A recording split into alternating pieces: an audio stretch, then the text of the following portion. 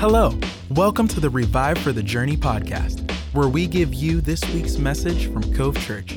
We pray that it blesses you and helps you grow deeper in your journey with Christ. Enjoy. Well, hello, Cove Church. So great to be with you today, and happy Mother's Day to all the moms and all the mom figures in our life out there.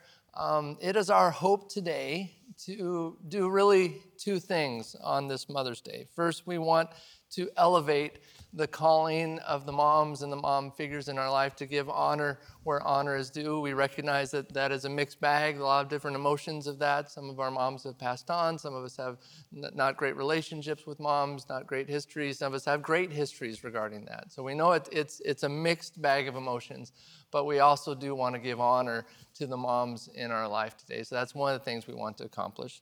The second thing we hope to accomplish today is to elevate the calling of women in our church and in our culture. And the reason for that is because Jesus did that very thing. We see Jesus elevate women in a culture that was often viewed women as property. It minimized their voice. It diminished their impact in the culture Jesus was in.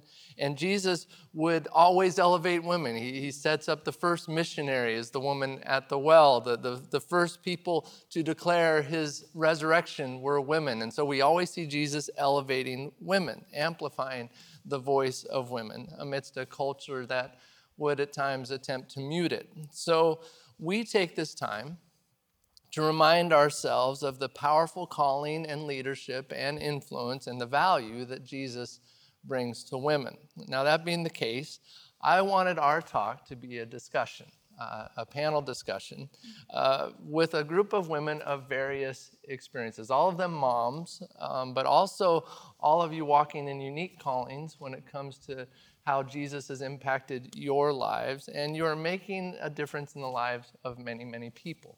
And so allow me to introduce, to my right is Ann Christensen, next to her, Raylan Hamer, and then right down here, Tracy Aliotti. Now, various focal points of life, various ways you navigate the world. Yours is more in the education realm, and yours is both in kind of family support, but also you have both biological and adopted kids, and then Tracy's in the business world as well. So lots of different experiences here, and that's why we wanted to hear from all of you. And I know it's going to be a great conversation that will encourage all of us. So the first thing, just for starters, and we'll just go from you, Ann, we'll go this way. Tell us a bit about your life, your family. What does the typical week, if there is such a thing, for you include? So again, my name is Ann Christensen, and I'm going to go ahead and apologize right up front for my voice because of allergies.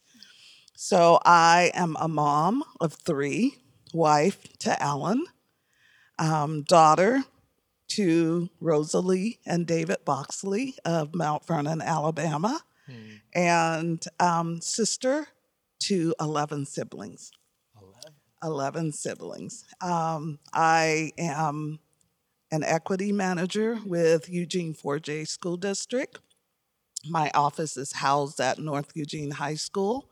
I work with students every day, all day long, not just Monday through Friday, but Saturday and Sunday as well. So I am busy. I love my job. It's big, but I love it because I feel like that is my calling right now. That's great. Thank you. Raylan, same question. There is no such thing as a typical week for me and my family. I have 6 kiddos at home. My oldest is 15. And then we have 9, 8, 6, 4, and 3. I get to work full-time as child-specific caregiver support. So what I get to do is come alongside parents who are parenting kiddos who have some more challenging behaviors and some type of involvement from the state. So whether they voluntarily asked or their kiddos are being reunified to them or they're the foster parents of the kiddos. And as Aaron said, 4 out of my 6 kids are adopted, and we have gotten the opportunity to foster many more, and it's been so wonderful. And also we're in a new season where we're not fostering anymore. We only have 6 kids, and it's a lot really more taking peaceful. it easy, aren't you? Yeah.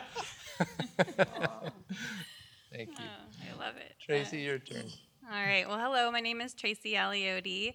My husband, Michael, and I have been members of Cove Church since 2020.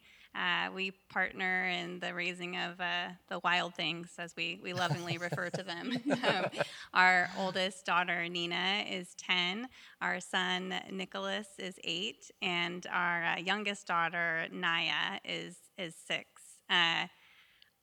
To describe a week in the Aliotti household, we would never write it down because it would be too frightening to read and look at. It would be like what my Italian family would call just a mescalanza. Like there's all kinds of things happening. I work full-time. My husband works full-time. As Pastor Aaron said, I've been in the business world. I'm the chief marketing officer for an international education, training, and certification company, which keeps me quite busy. But when I'm not doing that, I'm running anywhere between soccer and slumber parties and school activities and just the busy social calendar that our kids keep going for us. Wow. Amazing. Already amazing what you guys are doing. So, second question. Let's talk about heroes for a second. Can you tell us about a woman who is a hero to you, and what are the qualities that they possess that stand out to you? Why are they here?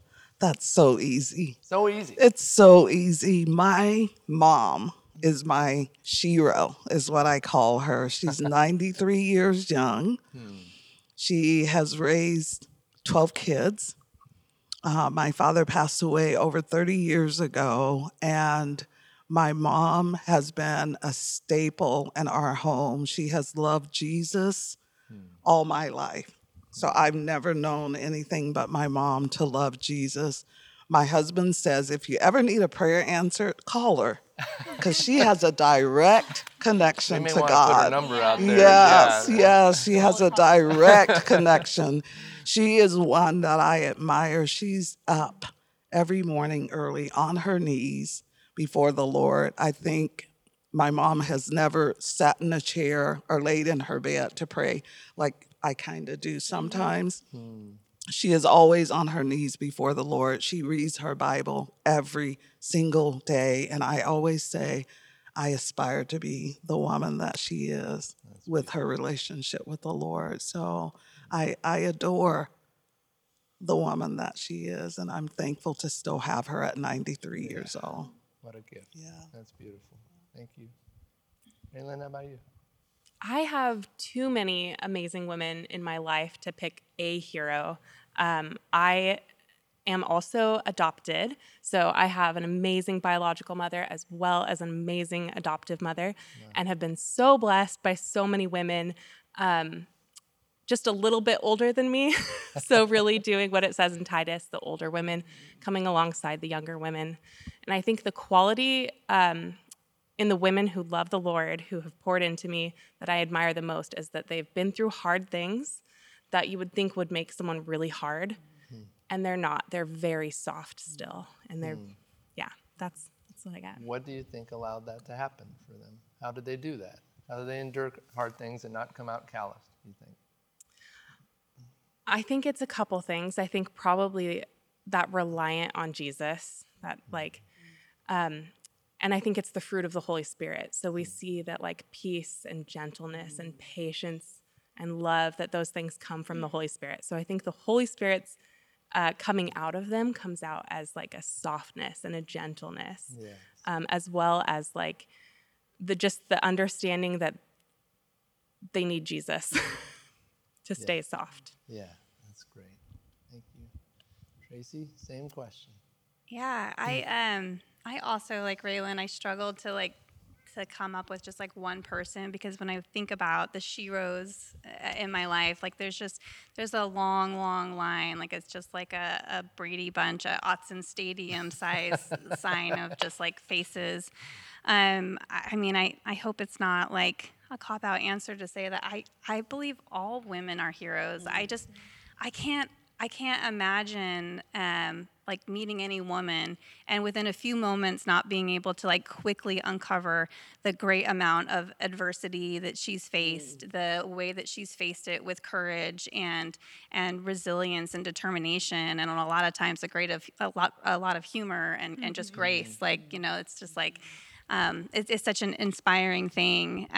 But you know, when I think about, you know, what's a quality that I really admire in She-Rose, the one that comes to mind first is that capacity to just be really present, like for the women, like because it's like it's a unique experience to be a woman, and to lean in on, to appreciate and recognize and show that empathy for the great depth of struggle that we can experience, but also the great highs and celebrations of womanhood, and to just be there and unabashedly say, you know, I'm here for it. I'm here for it with you. I think is just such a gift, because you know, we're not alone. We're not alone as Christians ever, and then we're not alone in this gift of community that we have as women and mothers. That's good. Thank you. Let's talk a little bit about kind of how you navigate the worlds that you operate in. How does your relationship with Jesus inform how you lead, how you influence, how you interact with the people you're around? How's that relationship impact? That's a good question. I think about that, and I think about my day-to-day interactions, mostly with students. Which can be intense. It's very intense sometimes, and I can get very stressed and strung out, and I am ready to go old school where I'm yelling at kids, and I have to always come back to show Jesus, show them a reflection of who Jesus is, and I have to do it through me. Am I good at it all the time? No. Some tables get turned over every now and then. Yes. Yeah. Do I have to repent? Absolutely. But I am determined every single day to reflect Jesus in everything I say with my students and the folks that I work with, in the walk. In every action that I take, I have to think about, how am I going to make Jesus the center of it all? And that song, I love that song so much, and it speaks volumes to me every single day. And I'm brought back to that song in everything I do. Jesus, please be the center of this. Jesus, please, like, speak through me. Please give me wisdom. Please help me to be patient. Please help me to understand. And I just want Jesus to be the center of everything I say and do in every walk of life, but more specifically in my job. I know it might sound like, you know, patting yourself on the back, but I'm curious. I think I know the answer to this, but has there ever been a student that's recognized that? They've been like, you've been Jesus to me. Yes. And I am thankful for that, because that's a part of the legacy that I would love to leave, is that when I do, that students are able to see and are able to reflect and want what I have. That is a desire of mine every day, is that every student that comes in contact, every staff member with me, that they would want what I have. And I even had a dad text me today to say, the work that you're doing is God-centered, and we see it. Thank you. So I love it. How about you, Raylan? I just want to say, Anne, that it makes me think of where it says his kindness leads us to repentance, and that's what I see in you, that you're just a very kind woman. So sweet. Thank you. What was the question? The question is, how does your relationship with Jesus inform kind of how you influence people in your work, at home, how you navigate the world, how you impact other people? Well, my desire is that my relationship with Jesus changes everything, that it changes the way that I interact with everyone. In my home, I hope that I am showing my kiddos a kind of love that doesn't give up, that loves you no matter what bad things you do. I love you no matter what good things you do. I love you just because you're mine. And that when I do fail at that, that they understand that there is a God who does not fail, who will love them even more than I do. Yeah. At my work, man, we're in the situations that I get excited to enter into are typically not peaceful. There's typically a lot of chaos and a lot of hurt. And I hope that when I come in there, that I'm bringing the peace that passes understanding with me, and that I can sit in the really hard, really hurt things and be a balm to that. What an example of the hard place, I imagine, would be custody things, or is that what you're encountering, or what? Yeah. What are the kinds of hard things you're encountering? Those kiddos who I get to work with their parents have typically experienced a lot of complex developmental trauma. So, and kiddos I get the privilege of parenting have experienced a lot of complex developmental trauma. Yeah. And so we know that that informs a lot of behavior. And so what I hope to do, similar to what Jesus was able to do flawlessly, is to look past the behavior and see the heart. Yeah. Yeah. That's beautiful. Thanks. What about you, Tracy? You're in this business world that can feel very kind of removed from all things Jesus and church, maybe. Yeah. How do you find your influence in that place when it comes to Jesus in your life? Yeah. I really appreciated what both of you have shared, and it's interesting to see this like a common thread coming through as well. I have a saying that I don't know, maybe it's like a little Tracy tagline that's start with love, and I started thinking about that as a little girl. One of my favorite songs, I'm not going to sing, I promise, but that they will know we are Christians by our love. Come on, sing it. So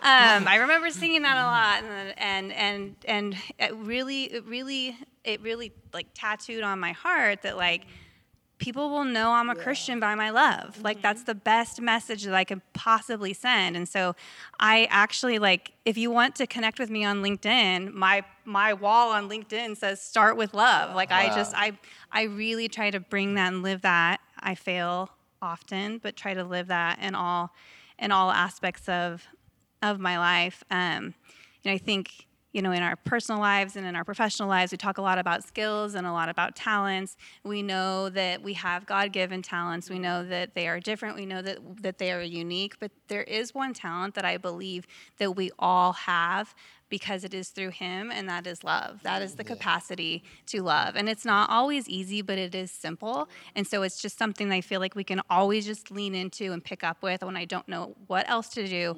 How can I just love this person? And that's been a real gift for me. Follow up to that then. Business world, we could think it can be perhaps seen as a selfish world, or the motivation can be selfish. Love is obviously selfless, the Jesus love. So how do you see that? Like, how is that expressed for you?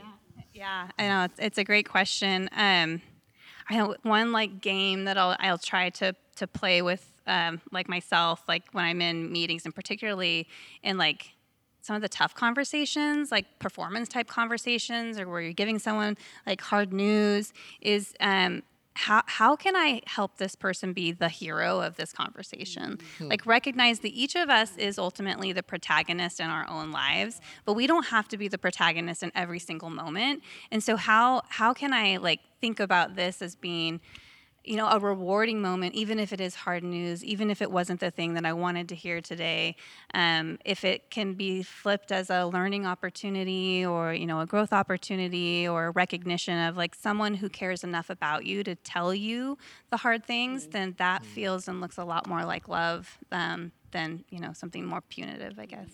Really wise. Okay, one last question for all of you. This has been amazing, by the way, but let's talk about legacy. What do you hope? What are some of the qualities you hope to leave behind 20 years from now, 50 years from now, 100 years from now, that when people speak of you, remember you? What do you hope they'd say? Love. I want every person that I come in contact with to know that I genuinely love them.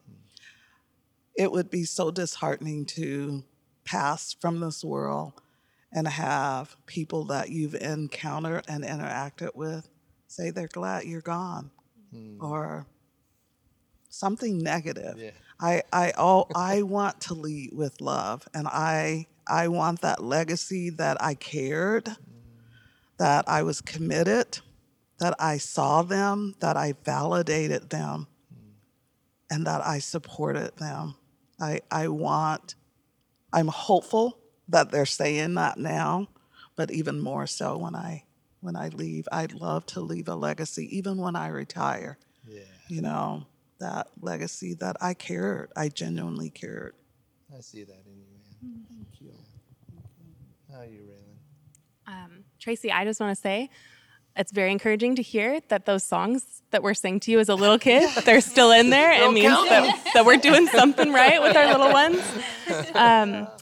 And what I hope that my kiddos know long after I'm gone is that, and what I hope everybody at Cove Church knows, is that God made you on purpose, for a purpose. He made you special, and that you're special to me. That I love you no matter what good things you do. I love you no matter what bad things you do. And that God loves you with that kind of never-ending, never-failing love. And that those good works that he prepared for you ahead of time, that you should walk in them, that he promises to walk with you, and he's faithful. You genuinely live that out. I mean, I just think of the story of your life that you just told us is the expression of that. You're walking in that every day. I'm very thankful that he who called me to walk in it is faithful, and he's walking with me. Yeah. He's also doing it. Very thankful for that. Not doing it alone. Yeah. Yeah, That's good. that is so good. Tracy? You know, in raising our three kiddos, one of the things that I often see in this broken world that we live in is this like consistent pursuit of the wins. Like we're looking for these achievements. We're looking for the things that we're going to hang on the refrigerator, the medals that we're going to put up on the wall. You know, the accomplishments. And my hope is, and I can't say that I'm not sure how well I'm doing at this, but my hope would be to really be a representative of make space and time for the struggle, and that the struggle is okay, that the struggle is good, that ultimately we are on a journey, we are on a path with Christ, and the security and the validation that we are seeking in some of these superficial wins or accomplishments are unnecessary because he's already won for us. Like we're already winning, and that's enough. That's a security enough. So go ahead and just like fail a lot and smile in the failure, because that really maybe freeing. is the Thank you for that. Yeah, like let's just Finally go. found my gift. Let's fail. Yeah. That's awesome. I want to thank you all so much. I knew in inviting you here that this conversation would be rich. I just didn't know exactly what it would be made up of, and this has been just a real joy, the way you all are impacting your worlds and influencing your households, the workplaces, our community, and this church. You're a gift. And so thank you. We honor you. And on this Mother's Day, happy Mother's Day.